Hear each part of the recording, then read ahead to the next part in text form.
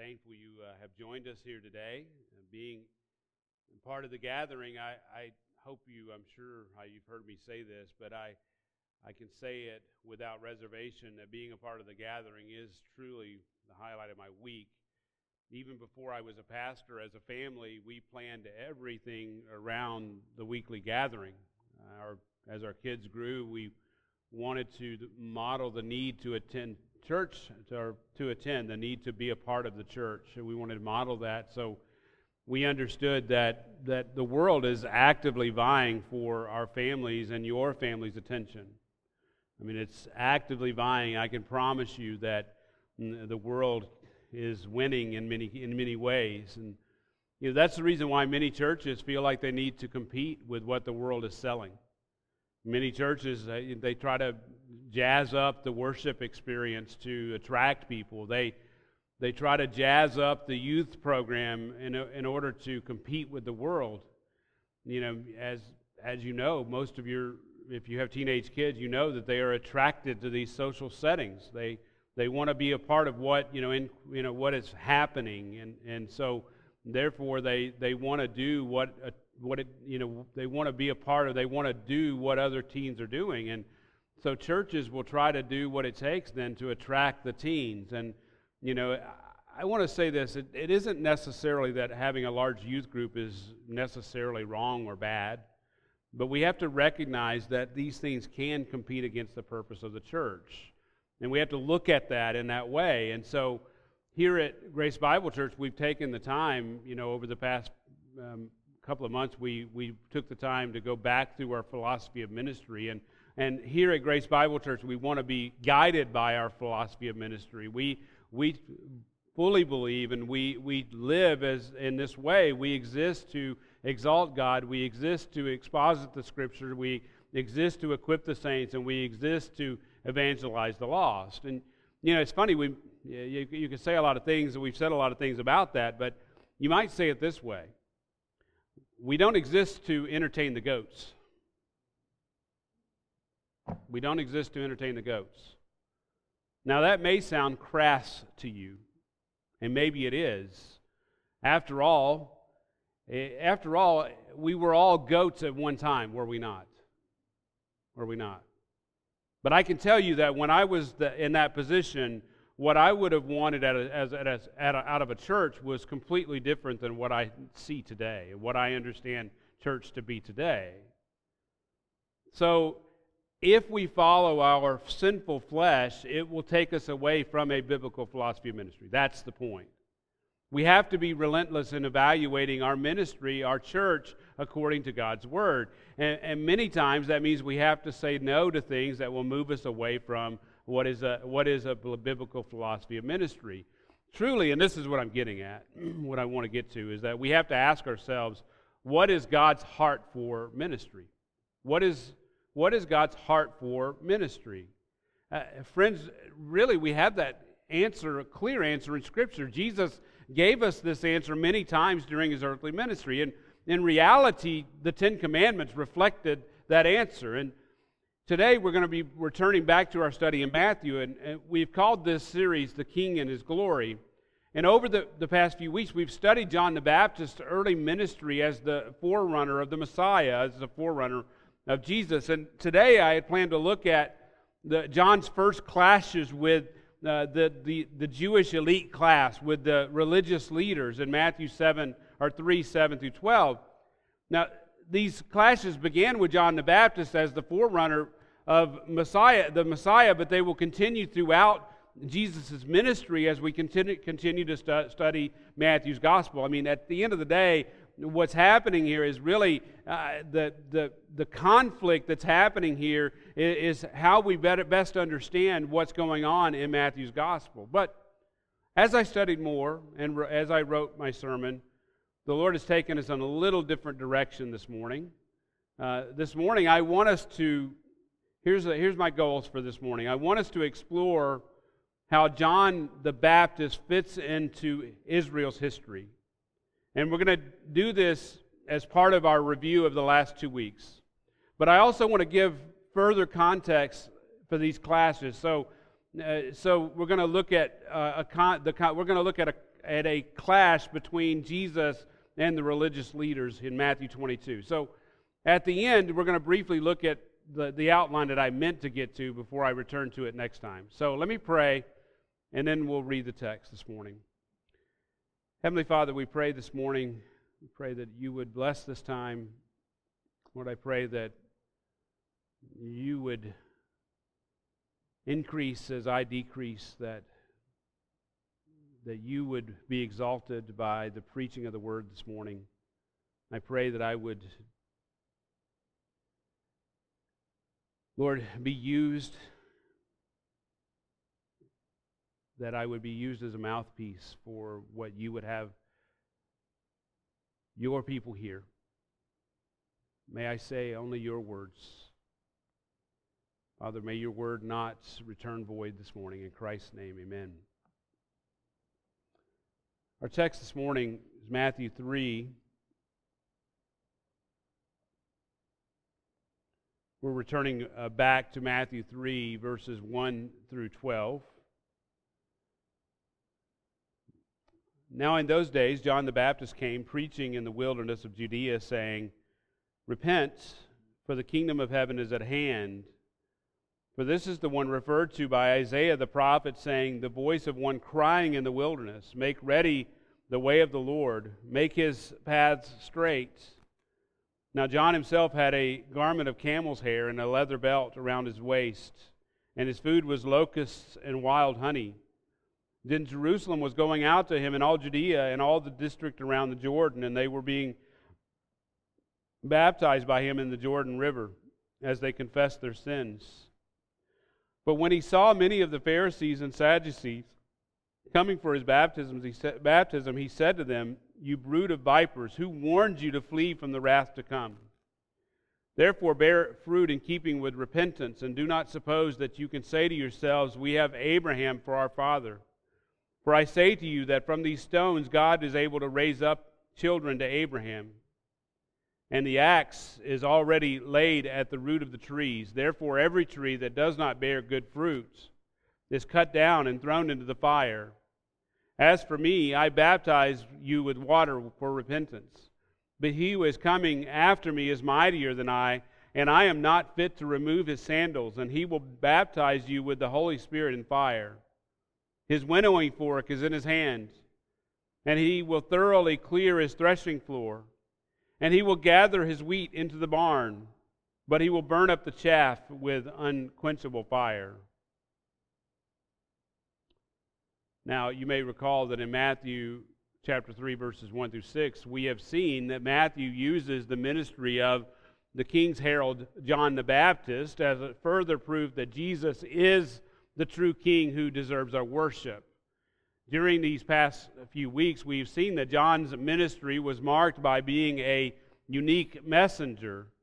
John carried out his ministry in the wilderness, which is about as far as you can get from Jerusalem and the temple. To say that John was completely different from the Jewish religious elite was like saying that water is wet. Look down at chapter 3, verse 4. Now John himself had a garment of camel's hair and a leather belt around his waist, and his food was locust and wild honey. Not only did John preach in odd places, not only did he preach in the wilderness away from Jerusalem and the temple, he dressed in odd clothes. Now, I would argue, and I have told you this in the past few weeks, that both of these things were God's judgment against the Jewish elites. Now, before we can finish this section, I need to give you some more background information. We will use then Matthew chapter 3, verse 3 as our launching point. Now, I want to help you understand this quote from the book of Isaiah. Now, we haven't considered this quote. We haven't considered why Matthew used it, but I want to take the time this morning, so by way of a tangent, I want to take the time to consider it. So with that, look at your text in Matthew 3, verse 3. "For this is the one," this is Matthew speaking, "this is the one referred to," John the Baptist that is, "by Isaiah the prophet, saying, 'The voice of one crying in the wilderness, make ready the way of the Lord, make his path straight. Now, this quote is from Isaiah 40, verses 3 through 5. Now, you can turn in your Bibles to Isaiah, and as you do, I want to give you a brief overview of Israel's history up until that point. Now, here's the goal. Understanding the purpose of this quote will help us better understand the purpose of John's ministry.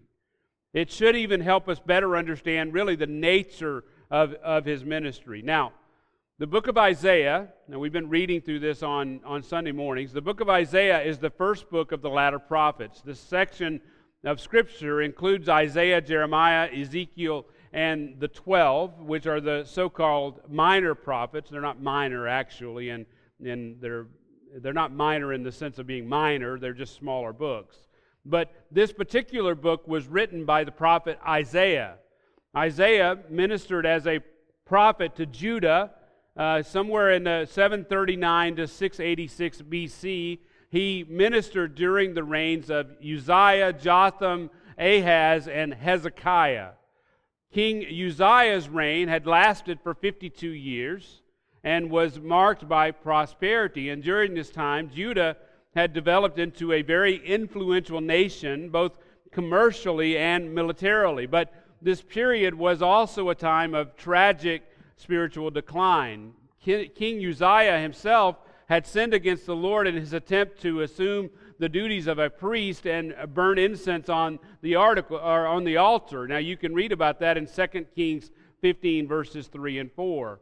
The king's sin was emblematic of the nation's overall sinful condition. Judah's sin temporarily kept the nation from fulfilling Yahweh's ultimate plan to use them. But, as we know, Yahweh's plans are never truly thwarted. Isaiah wrote this book to chronicle Judah's rebellion against Yahweh and to chronicle how they broke their covenant with him, triggering divine discipline and judgment. Yahweh disciplined Judah to remove their sin. As we read through Isaiah, we find that his discipline threshes out the evil ones and preserves his beloved remnant, whom he plans to use in extending his dominion over all the nations. Understanding Isaiah then helps us understand how Yahweh will purge his people from unholiness, or of unholiness, and he will make them fit to participate in his rule. Now, we need to briefly consider Israel's history to understand the situation to fully understand the situation during Isaiah's day. In Genesis chapter 12, we're going to go all the way back to Genesis. Yahweh sovereignly chose Israel's patriarch Abraham and promised to make him a great and mighty nation. He sovereignly protected Abraham and Sarah, his wife, and he gave them Isaac, the promised son. Yahweh's guiding hand led their family into Egypt, where they ultimately became slaves, and Yahweh miraculously delivered them from slavery under the leadership of Moses. Now, despite Yahweh's faithfulness to deliver them, the people grumbled against Moses and the Lord. And as a result, they were made to wander for 40 years in the wilderness instead of being led directly into the promised land.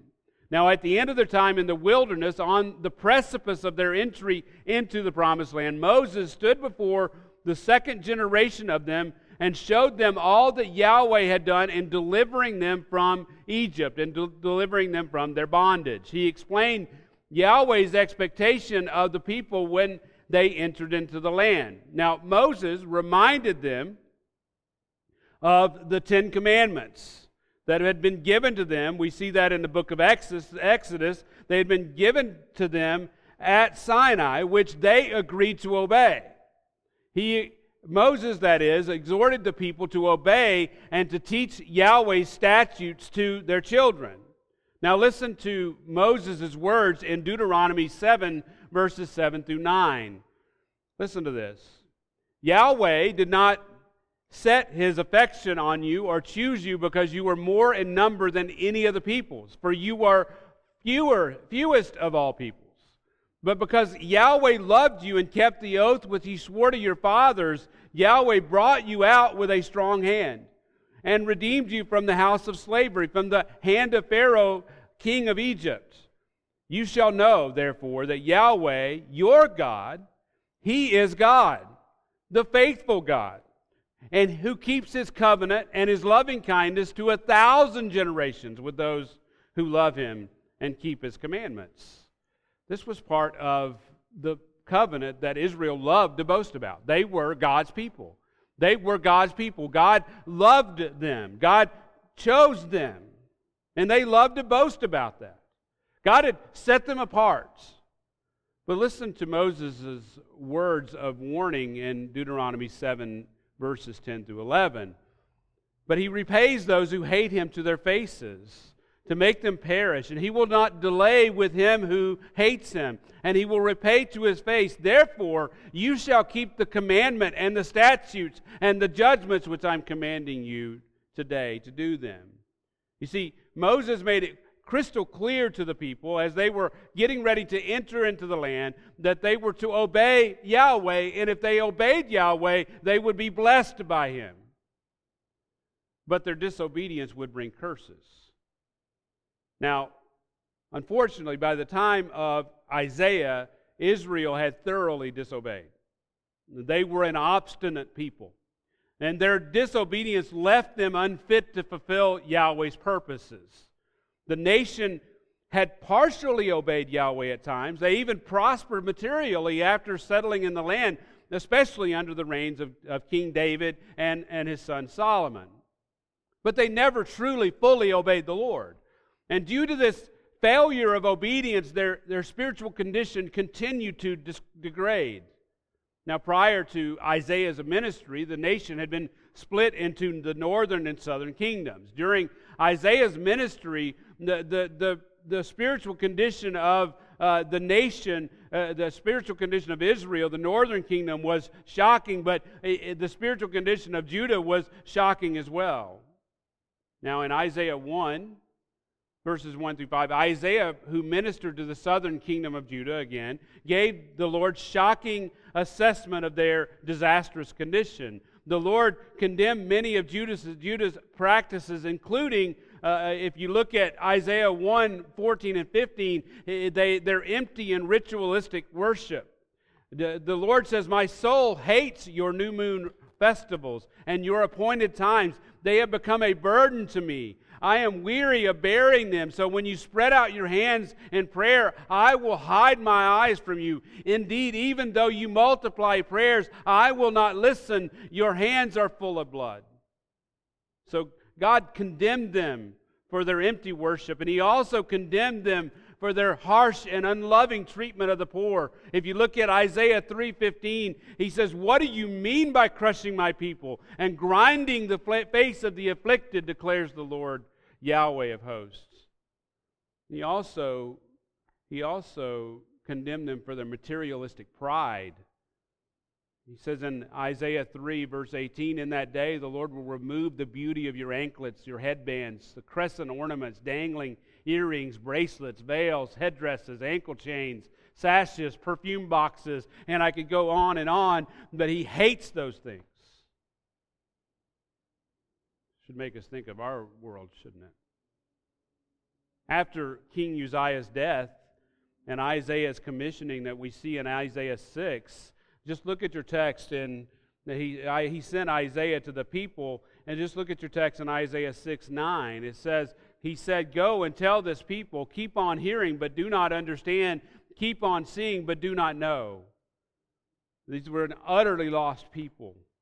And Yahweh sent Isaiah to them, and He sent Isaiah to warn King Ahaz against joining any alliances with Aram and the northern kingdom of Israel against Assyria. Isaiah 7, he exhorted Ahaz to trust in him for protection. He reminded the people, the Lord that is, reminded the people of His great faithfulness, that they needed to trust in Him and Him alone, not in alliances. In Isaiah 9, he gives a glimpse of the future when He will restore them under the leadership of the Messiah. That is Isaiah 9, 6 and 7. "For a child will be born to us, a son will be given to us, and the governments will rest on His shoulders, and His name will be called Wonderful, Counselor, Mighty God, Eternal Father, and Prince of Peace. And it says that there will be no end to His government or peace. Moses had even promised this restoration as the people stood ready to enter the promised land. And as Moses had prophesied, though, there would be great suffering due to the people's disobedience. But the Lord's promises stood, the Lord's promises stand, they will never fail.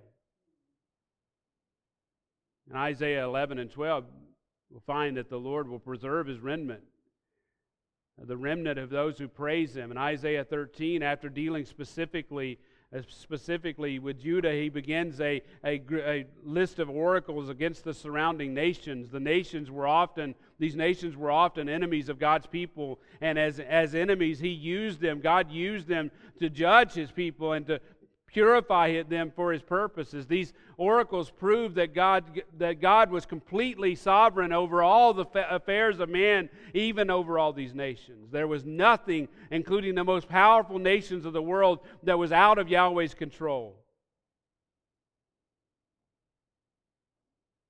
And Isaiah records these judgments from chapters 13 to 39. That now brings us to our text that Matthew quotes in Isaiah 40. In the first 39 chapters of Isaiah, Yahweh judged His people for their disobedience just as He had promised through Moses. That was the point. That God had judged them because of what they had done. And He used the surrounding nations to systematically bring them to their knees. And just a few years later, He would ultimately allow one of these nations to take them into captivity. And that's exactly how Isaiah 39 ends. If you look at Isaiah 39, verses 5 through 7, then Isaiah said to Hezekiah, "Hear the word of Yahweh of hosts. Behold, days are coming when all that is in your house and all that your fathers have treasured up to this day will be carried to Babylon. Nothing will be left, says Yahweh. And some of your sons who will issue from you, whom you will beget, who will be taken away, they will become officials in the palace of Babylon." This is what the Lord said to Hezekiah, and it's exactly what was brought to pass because of their disobedience. But we have to remember, though, that from a human perspective, the situation may have seemed hopeless. But again, the Lord's promises stand forever. And that is, my friends, Isaiah 40 through 66. Now, in Isaiah 40 through 48, Isaiah, this is important for us to understand, he writes from the perspective that Judah was already in captivity in Babylon. He reminded them of the Lord's promise to deliver them from their captors and to restore them.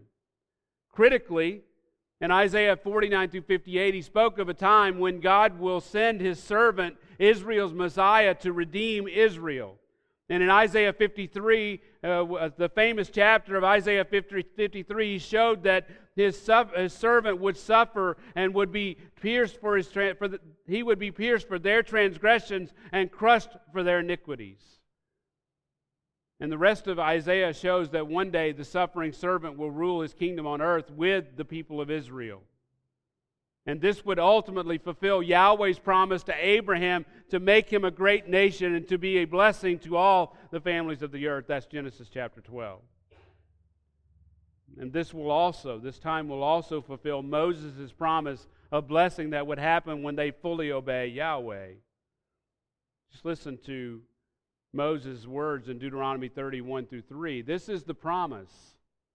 So it will be when all these things have come upon you, the blessing and the curse which I have set before you, and you cause these things to return to your heart in all the nations where Yahweh your God has banished you, and you return to Yahweh your God, listen to His voice with all your heart and soul, according to all that I am commanding you today, you and your sons, then Yahweh your God will return you from captivity and return His compassion on you, and He will gather you again from all the peoples where Yahweh your God has scattered you.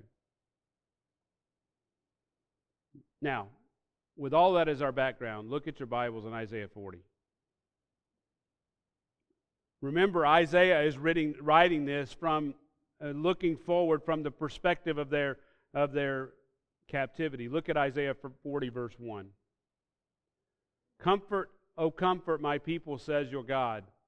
Speak to the heart of Jerusalem and call out to her that her warfare has been fulfilled, that her iniquity has been removed, that she has received from the hand of Yahweh double for all her sins. And here's what's going on. At some point in the future, God's punishment for their disobedience would end or will end, and His people's sin will be removed. The promise is that Israel will be restored. You might say it this way: the king will arrive and the kingdom will be restored to Israel. Israel and the nations will reign together with the king. But first, everything starting in Isaiah 40 will need to occur. So the question is, when will these things occur? When will Israel be restored? But here's a better question, a better way to understand this. It's better to understand it as a process. So here's a better question. When will all the events of chapters 40 through 66 begin to occur? When will this restoration begin? Well, look at your text in Isaiah 40, verse 3. A voice is calling, "Prepare the way for Yahweh in the wilderness. Make smooth in the desert a highway for our God." Now that verse should sound familiar, because that's the verse that Matthew uses in Matthew 3:3. That's the verse, this is the verse that Matthew is quoting. Now, here's what you have to remember. When the New Testament authors quote the Old Testament, they expect their readers to understand all the context. They expect their readers, let me put it this way, they expect their readers to know their Bibles. That's why I've tried to give you the context of this quote. So here's what Matthew is doing. He's saying that John the Baptist is the voice of one crying in the wilderness. He is the one that Isaiah prophesied of in Isaiah 40. And when he comes, you can know that these things have begun. You can know everything that's happened, everything that is being said from Isaiah 40 through 66. This restoration that we've been talking about, you can know that it has started.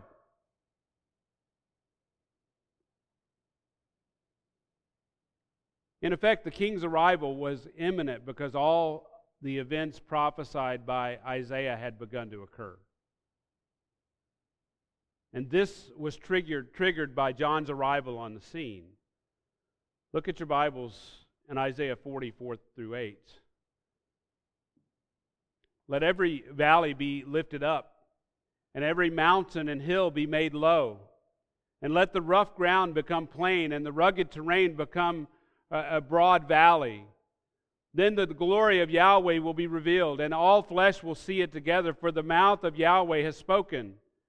A voice says, "Call out." Then he answered, "What shall I call out?" All flesh is grass, and all its loving kindness is like the flower of the field. The grass withers and the flower fades when the breath of Yahweh blows upon it. Surely the people are grass.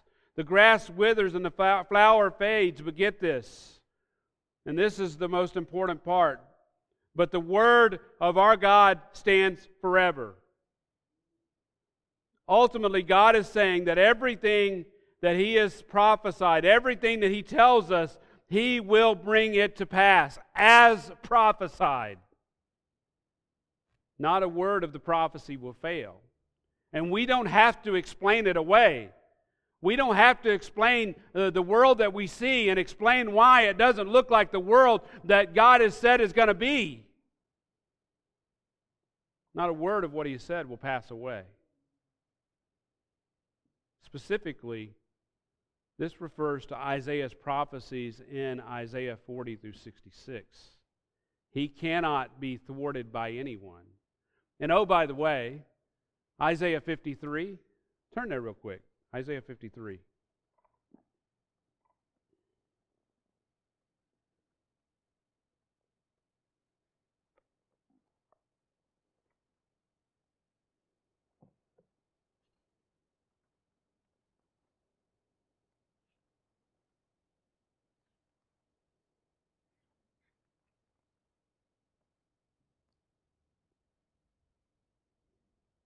Start Isaiah 52, verse 13. Behold, my servant will prosper.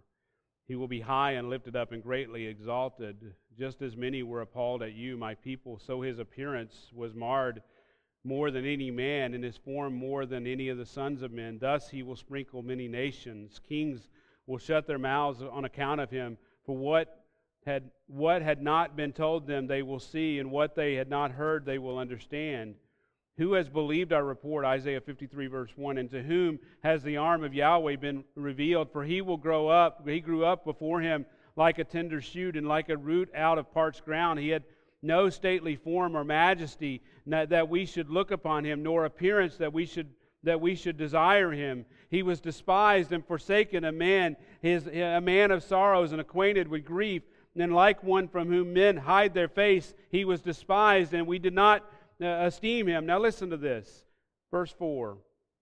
Surely our griefs he himself bore, our sorrows he carried, yet we ourselves esteemed him stricken, smitten of God, afflicted. He was pierced through for our transgressions. He was crushed for our iniquities. The chastening for our peace fell upon him, and by his wounds we are healed. All of us like sheep have gone astray. Each of us has turned to his own way, but Yahweh has caused the iniquity of us all to fall upon him. Now I'll stop there. Here's the point.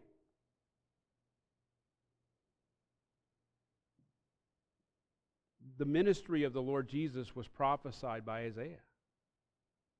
It was part of what Isaiah said would happen. And so when John the Baptist showed up on the scene, the point is that everything that God said would happen from Isaiah 40 to Isaiah 66 is going to happen exactly as God has said, starting with sending his own Son to the cross. You see, he cannot be thwarted by anyone. Look back at Isaiah 40, verses 9 through 11.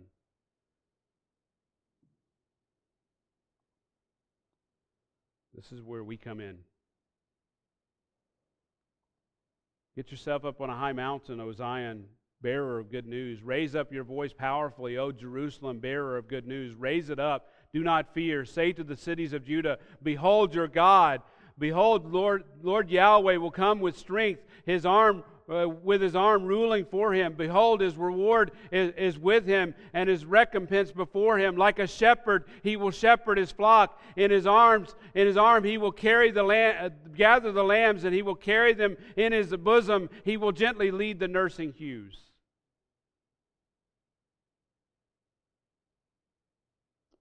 God's kingdom is coming because God is sending his king. That is what John the Baptist was saying.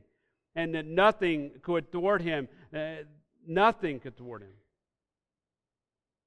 Now this brings us back to the second mark. John the Baptist came preaching an unrivaled message. He preached a simple yet profound message. Repent, for the kingdom of heaven is near. He called for his listeners to repent.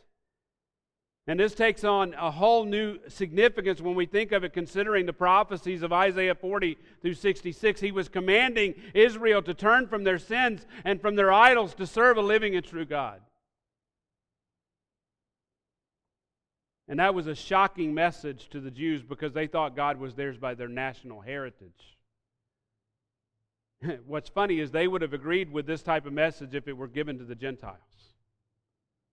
Yet, John was preaching this message to the Jews. In their mind, the kingdom was theirs, and the king would be one of them as well. So when John came declaring that the kingdom of heaven was at hand, he was declaring that the king was on his way, that they were not ready.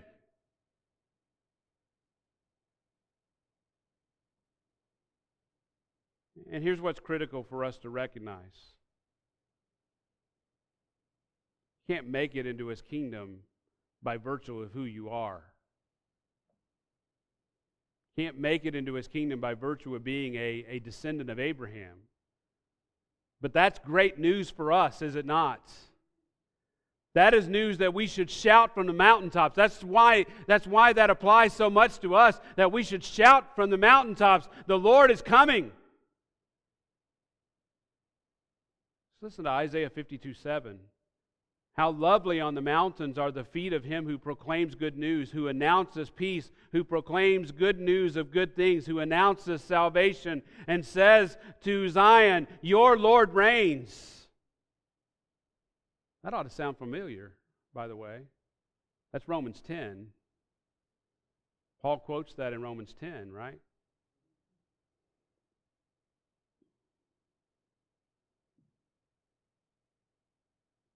The events that were prophesied by Isaiah in Isaiah 40 through 66, through the end, were underway. But here's the upshot. It would be repentance.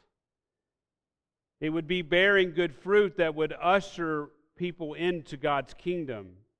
In the words of John MacArthur, the way of the Lord is the way of repentance and of turning from sin to righteousness, of turning moral and spiritual paths that are crooked into ones that are straight, ones that are fit for the King. End quote. Sadly, the Jewish religious establishment, the Jewish elite, rejected John the Baptist's message of repentance. And they would reject their king. But here's the amazing part. For us, anyway. For those of us who are not Jewish by heritage. Israel's rejection meant that the gospel would go to the nations. It meant that God would work through the church. I don't for a minute think that God is done with Israel. And not for a minute. Not for a second do I think God is done with Israel. But what's amazing is that God is now taking the message of the gospel to the nations through the church.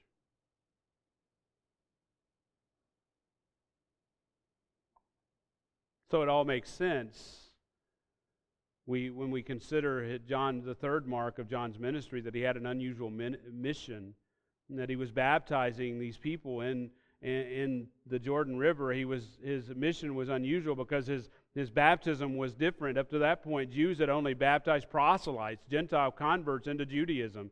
Therefore, in their minds, baptism signified Gentile conversion or Gentiles coming under the Abrahamic covenant. Said another way, the act of baptism was how a person joined God's people, but as a proselyte.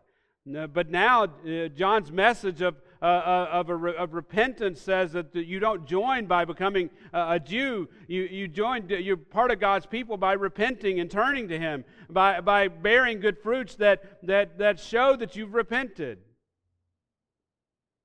John's baptism showed that they had truly repented, that they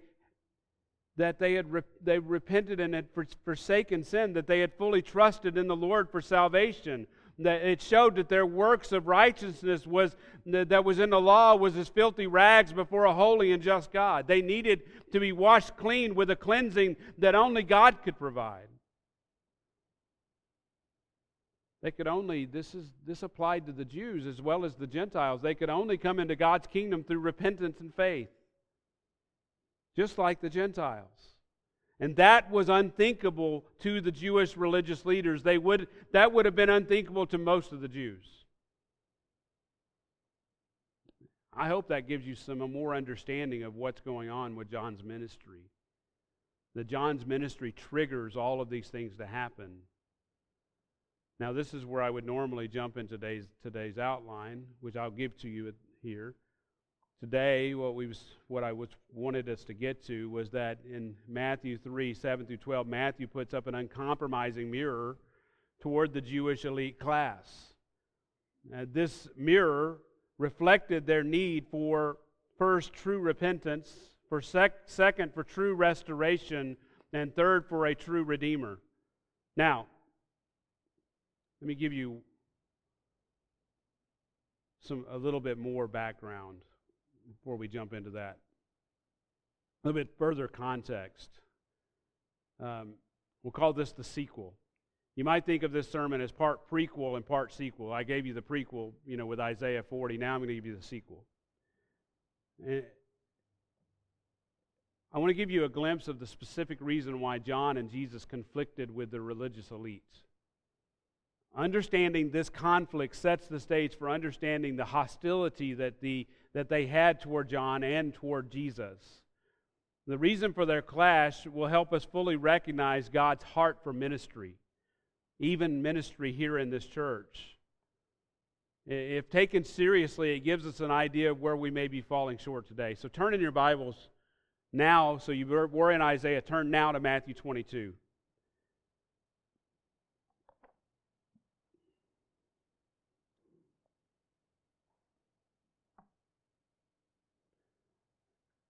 Now the text, starting in verse 34, the text here is part of a series of questions by the Pharisees and the Sadducees to test Jesus.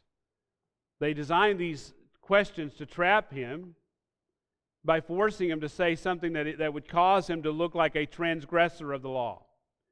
Now, the first test, you'll see this in Matthew 22, verse 17, so we're going back up just a little bit. Matthew 22, verse 17, the first test was political in nature. It concerned the payment of the poll tax, which the Jews despised. The Pharisees sent some of their disciples to test Jesus. Now that was a big mistake, because they didn't even go themselves. They sent some of their disciples. Now look at your text in verse 17. Notice they said, "Tell us what you think. Is it lawful to give a tax to Caesar or not?" Now notice in verse 18, Matthew 22:18, that Jesus, knowing their wickedness, said, "Why are you testing me, you hypocrites?" Now, what you need to understand is that Jesus is always, in these situations, in these confrontations, he's always fully in control. He gives his answer then in verses 19 to 21. You can read that for yourself. But I want you to notice verse 22. After hearing this, they marveled, and leaving him, they went away. Not only were they unable to trap him in his answer, they left utterly astonished at his wisdom. Now the second test is in verses 23 through 28. It's more theological in nature, about the reality of the resurrection, which the Sadducees had denied. Now this was a second test by the Sadducees.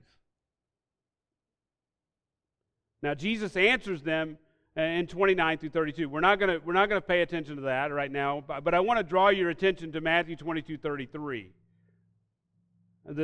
In 22:33, the Sadducees failed miserably, but notice the crowds were astonished. So every time that they try to press him, every time they try to test him, they go away even more amazed and astonished. That's the point. Now, after this is where we're getting to, verse 34. After this, the Pharisees decided to try their best to test him again. Now, this time in the area of theology. Now, look at your text in Matthew 22:34. But when the Pharisees heard that Jesus had silenced the Sadducees, they gathered themselves together, and one of them, a scholar of the law, asked him a question, testing him. Now, I think we can understand this as the Pharisees gathering secretly to plan their next question to trap Jesus. And in doing so, it's pretty clear they fulfilled the Old Testament prophecy that they were plotting together against Yahweh and against His anointed, the Christ. That's Psalm 2:2.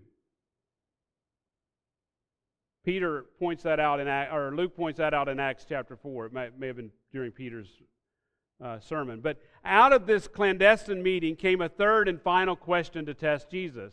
Now you may notice that they sent one of their heavy hitters this time. They didn't send their disciples. They actually sent somebody that they thought that was going to get one over on Jesus.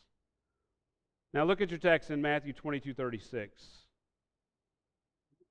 It says, "Teacher, which is the greatest or the great commandment in the law?" Now let me give you a little background.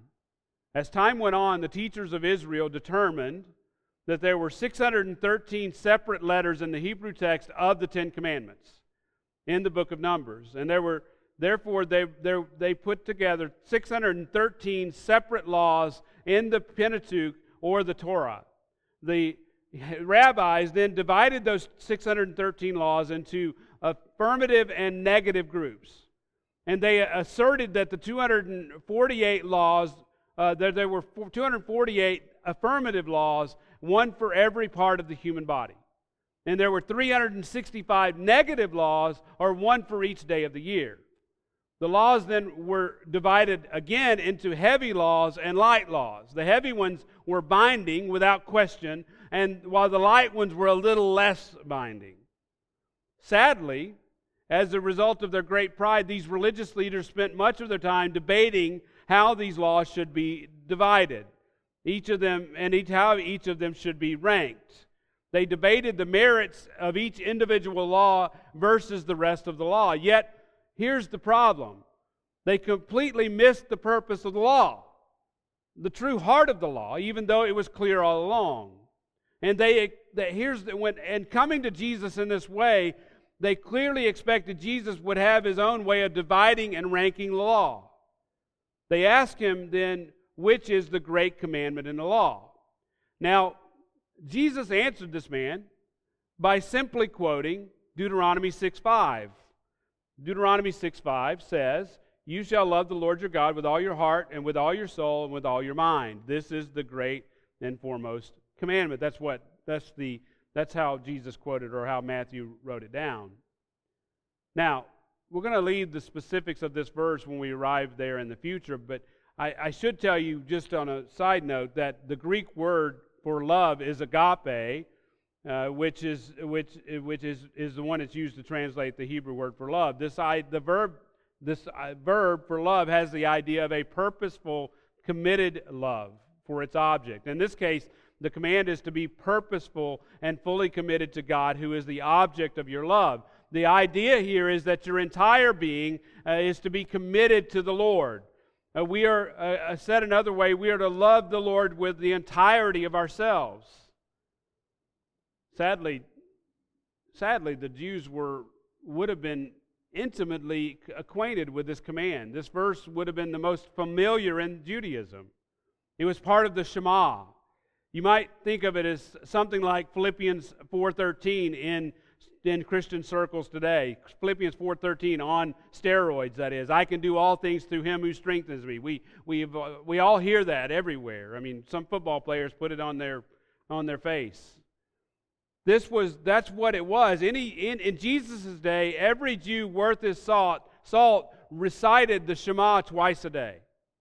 It was part of the verses they copied on small pieces of parchment and placed in phylacteries. The Jewish men wore these on their foreheads and left arms during prayer. So Jesus was declaring to them the great commandment, which is the same commandment they recited every day. So they knew this.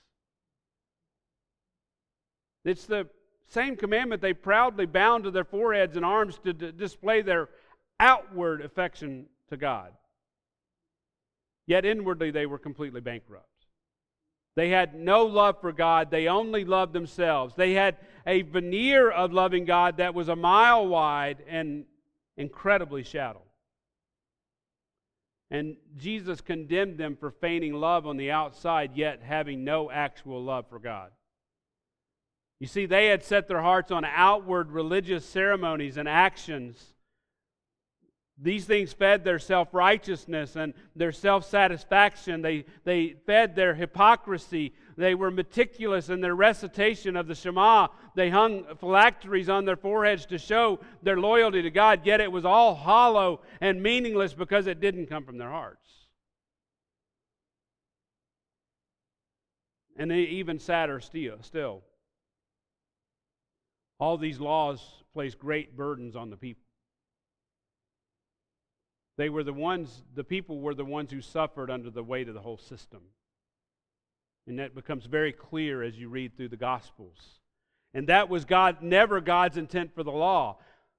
So, in His infinite wisdom, Jesus doesn't stop here. You see, most people would not have questioned these leaders' devotion for God. If you knew them, you might say they were the most religious men you know. They love to be known for their knowledge and wisdom, but unfortunately it was a carnal knowledge and a worldly wisdom. Jesus' next words truly exposed their hypocrisy. Matthew 22:39 and 40. And the second is like it. You shall love your neighbor as yourself. And on these two commandments hang the whole law and prophets. Church, it's easy to love ourselves. We will always make sure we have plenty to eat and drink. We will ensure that we have a comfortable place to live and that our own wounds are bound. Yet loving others with a meaningful and purposeful love is very difficult, especially when it costs us something, like our livelihoods or even our lives. And many times we don't even want to be inconvenienced by a brother or sister in need. James captures this issue in James 2. Where the brother or sister comes and is without clothing and in need of daily food, and one of you says to them, "Go in peace and be warmed and be filled," but you don't give them what is necessary for their body, what a use is that? Even so, faith, if it has no works, is a dead faith.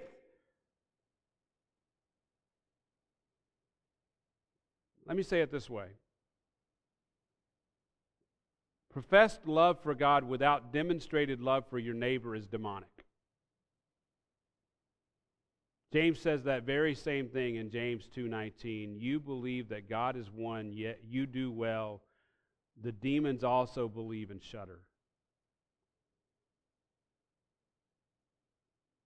Jesus' point is clear. We are to have the same genuine love for God, for our neighbor, as we do for God. I will take it even a step further. Our love for one another reveals the true nature of our love for God. The Apostle John understood that truth when he says, the one who says he's in the light and yet hates his brother is in the darkness. It's 1 John 2:9. So when John the Baptist arrived on the scene, he put a uncompromising mirror that would reveal their true hearts. That's what's going on here. Now, we'll pick up there next time, but let me quickly run through this mirror that he puts up. John's mirror reflected their need for true repentance. That's Matthew 3, verses 7 and 8. These religious elite were curious about what was going on. They traveled to see but they didn't do this to go be baptized by John. They wanted to see what was going on. It's interesting to note that they wouldn't go just a few miles down the road to find their Messiah, but they took this long journey to see John. Evidently, they saw him as a great threat. Just briefly, I want to look at John's exhortation to them. He says to them, look at your text in Matthew chapter 3. He says to them, bear fruit in keeping with repentance. We'll look at this more in depth next time that I preach, but for now I want you to consider that true repentance will always bear fruit. It'll always bear fruit. Galatians 5, Paul told the church at Galatia, but the fruit of the Spirit is love, joy, peace, patience, kindness, goodness, faithfulness, gentleness, and self-control. Against such things there is no law. Beloved, if we're truly repentant, we will bear fruits. And that was the issue with these men, that they said that they loved God, they said that they were followers of God, but ultimately their heart was far from Him. Secondly, John's mirror reflected their need for true restoration. In chapter 3, verse 9, Matthew 3:9, it says, do not suppose that you can say to yourselves, we have Abraham for our father, for I say to you that through these stones God is able to raise up children to Abraham. We've already shown that these leaders thought that they were in the kingdom by virtue of their heritage, yet John wanted them to know that was absolutely meaningless. God didn't need their heritage. He could make children from the stones in the riverbed. He didn't need them. And by the way, we shouldn't be arrogant. He doesn't need us either.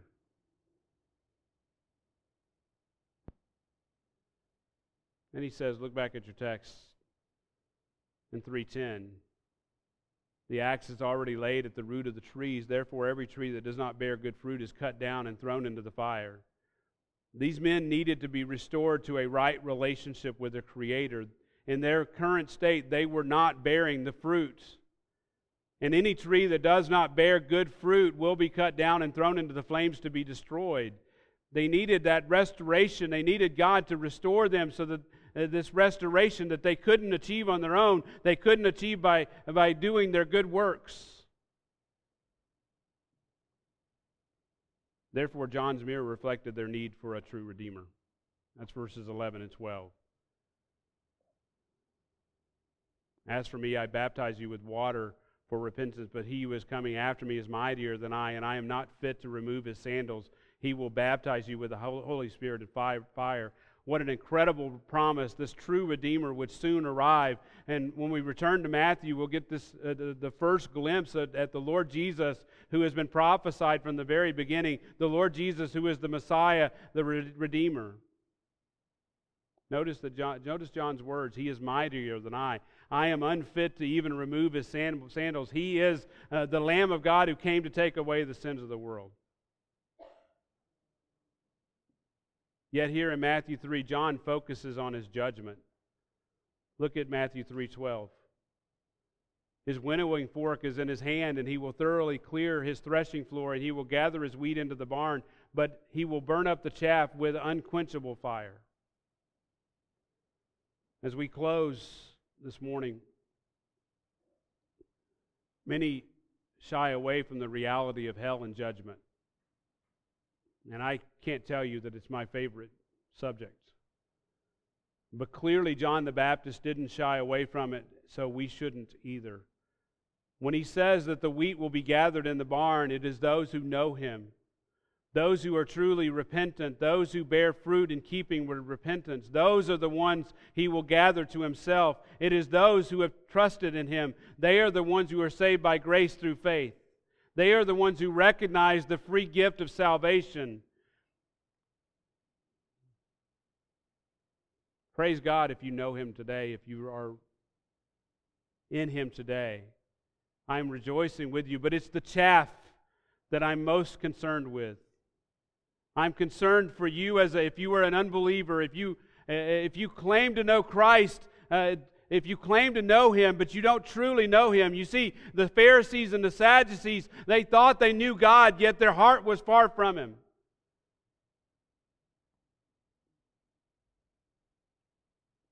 Don't think that just going to church makes you a son of God. Turn to Christ now. You may be here today and you know you don't know him. You know if there's a hell, you're on that path. I pray that you will turn to Christ. Don't wait another second. Friend, if you are here today and you don't know Jesus Christ as your Lord and Savior, I pray that you will not wait another moment. He will by no means spare the guilty. The Apostle Paul says in Romans 6:23, "For the wages of sin is death." The wages of sin is death. But the gracious gift of God is eternal life in Christ Jesus our Lord. If you're here today and you don't know him, don't wait another moment. I hope you'll recognize that as you stand today, you deserve death and eternal damnation for your sins. Just one sin is enough to put you in hell forever.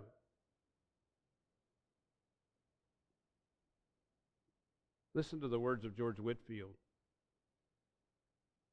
If one evil thought, if one evil word, if one evil action deserves eternal damnation, how many hells, my friend, do every one of us deserve whose whole lives have been one continued rebellion against God? But God is offering the free and gracious gift of eternal life in Christ Jesus our Lord. And just like John the Baptist preached, repent, for the kingdom of heaven is near. All the promises of God will come to pass. Don't believe as you look at this world, don't believe that they won't. I pray that you will turn from your sins. I pray that you'll turn to Christ Jesus. Let me say it in a positive way. You were made to know him. If hell doesn't scare you, and it should, let me leave you with the words of J.I. Packer. What were we made for? To know God. What aim should we have in life? To know God. What is the eternal life that Jesus gives? To know God. What is the best thing in life? To know God. What in humans gives God the most pleasure? Knowledge of Himself. Heavenly Father, we thank you this morning.